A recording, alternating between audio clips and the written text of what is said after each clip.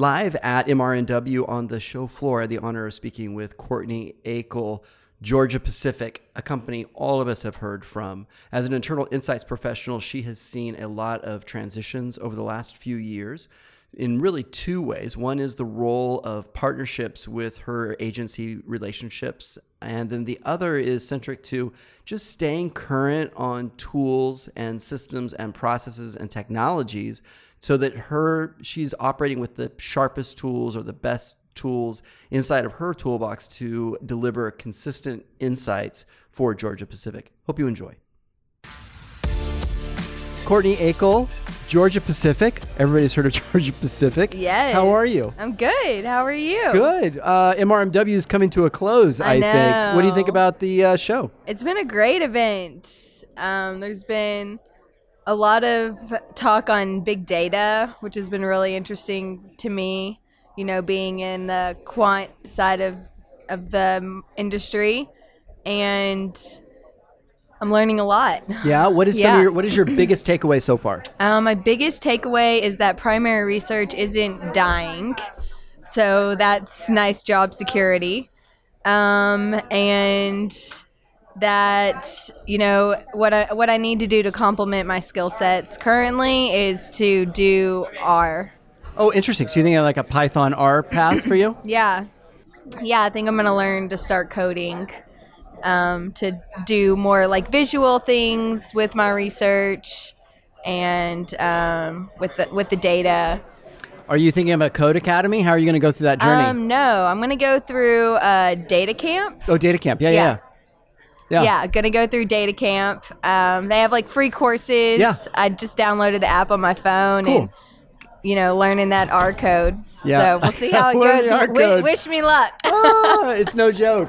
It's no joke. I mean, I think you'll pick it up fast. Have you done any programming in the past? Yeah, so I can write like SPSS syntax. Got it. And so you're familiar already I'm with pretty that. familiar with like coding, but it's just like, you know, a new language to learn, and they're all slightly different. Like I'm familiar with JavaScript, and so they're all like slightly different, but I found that if you understand coding, you could just pick it up. Totally. I mean, it's another, like you said, correctly so. I mean, once you learn a second language, the third is a little bit easier. Yeah, I think it's easier for me to learn code than it is like a foreign language. Maybe. I would agree with you on that point, by the way. Because I like can't roll my R's. So I just like, I've always struggled with foreign languges. So maybe like the typing part would be fine. Typing is my way to go. I get it. I get it. So how'd you wind up in market research? So I graduated from college with a degree in marketing, and I did an internship at an ad agency and thought I was going to take the like traditional marketing route of working at an ad agency when I graduated. And I got there and realized that, you know, they don't do any analysis to support the ads that they're pushing out into the world. I guess like in 2011, they probably hopefully do that more now. But so I knew I wanted to get into analytics, and then I just landed a internship at Market Strategies International on the vendor side. So I was there for 4 years. Yeah, and I ran like T-Mobile's brand tracker and did Starbucks attitudes and usage studies. So I got some pretty cool experience while I was there. And so why did you jump over to the brand side, the light side? I was ready for a break of that like client service life. It can be really draining. You work long hours and you're, you know, always on. Yeah, always on. So, you know, the client side has been a really nice change. And I also wanted to experience what it's like to see how the research is being used and see it actually come to life versus just like passing it over and then it going into a dark space. So Georgia Pacific. Yeah.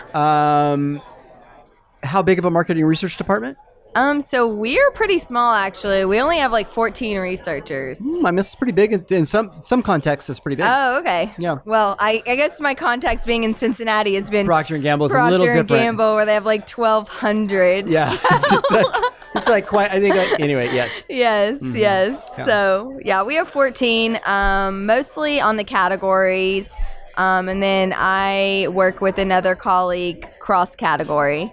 So we do all like the flow to the work, and we do like all the DIY research for us. So DIY. So you use partners, of course, to do research. Yeah. I forget which speaker was talking about that yesterday. It was they were from Procter and Gamble. There were two, and they were talking about how the partnerships are changing in terms of what you need as a brand.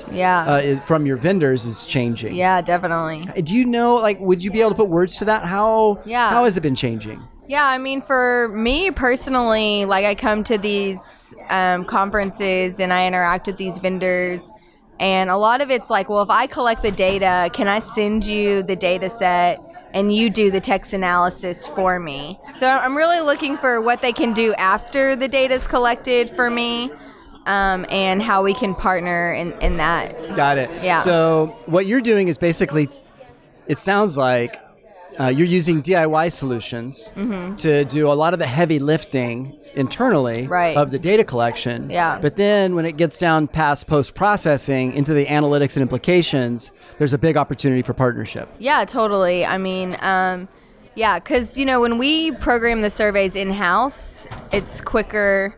We have more knowledge of our needs and our categories, and so it just takes a lot of like back and forth out of the mix when we can just write the survey ourselves. So what platform are you using on your so first of all, give me the landscape. What are you using tool-wise? What's in the toolbox? So I'm using Qualtrics, and then we use Conjointly for conjoints.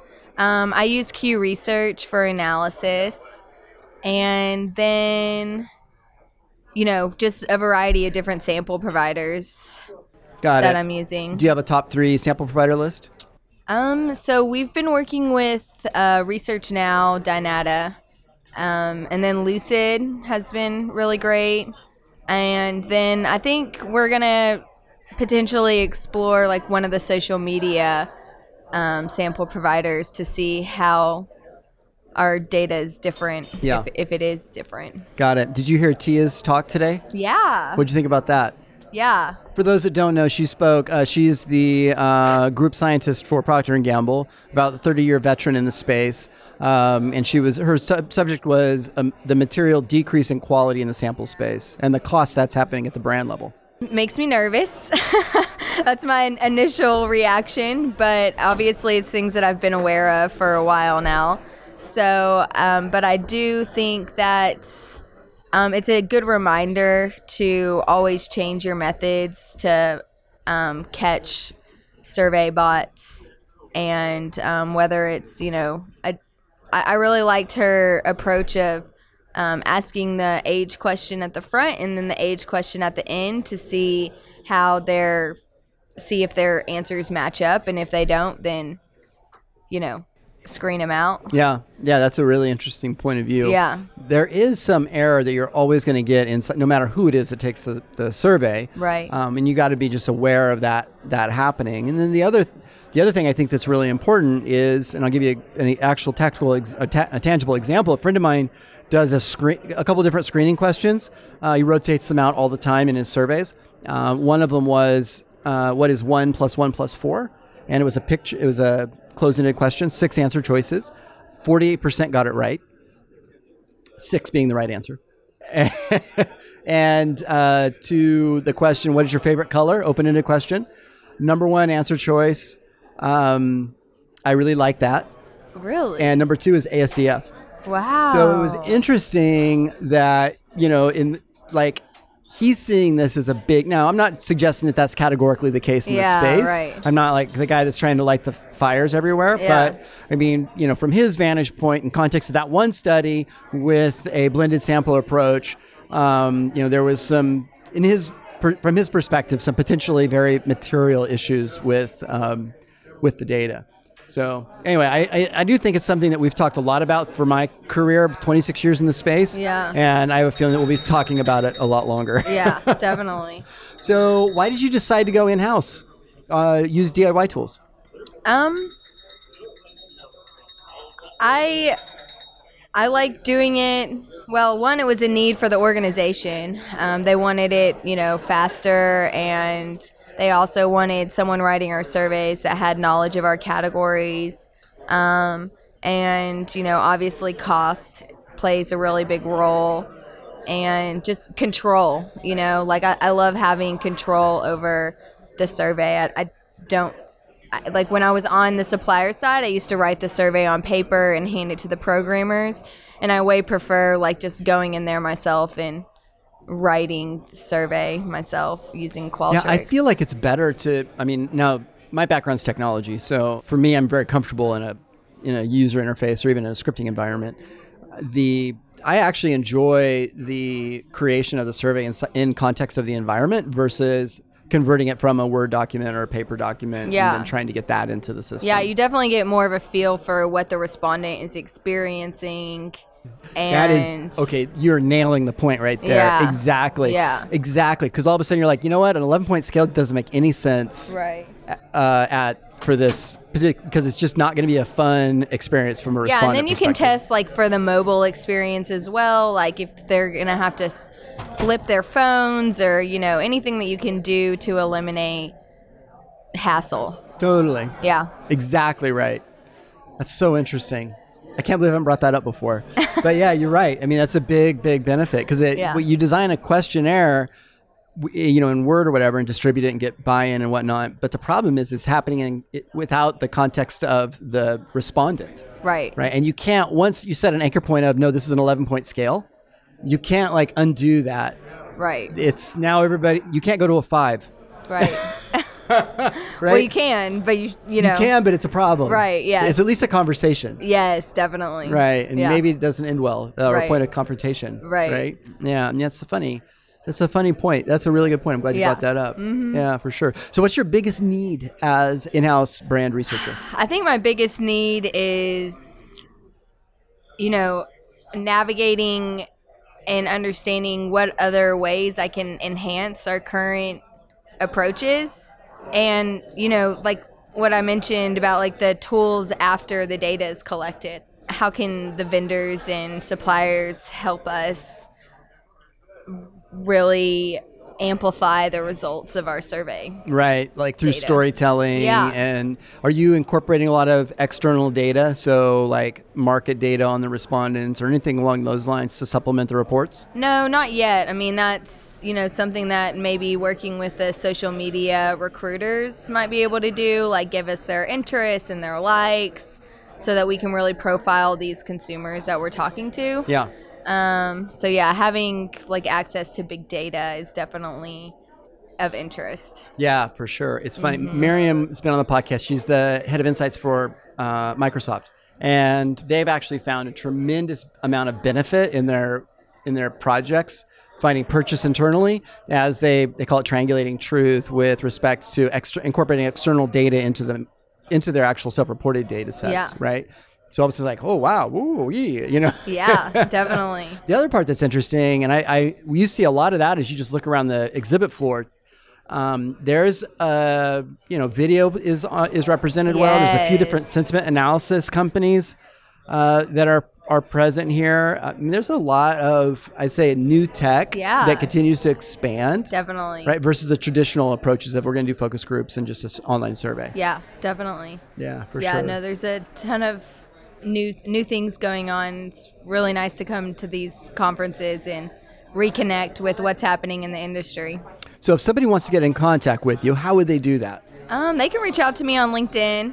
I would love to connect with anyone who's doing DIY on the client side to collaborate and, figure out like what their needs are and what they're missing out on as well. So to see if we have similar needs. Yeah, for sure. And then would you mind spelling your name for the audience? Yeah, since sure. It's audio context. Yes. My name is Courtney, Courtney, and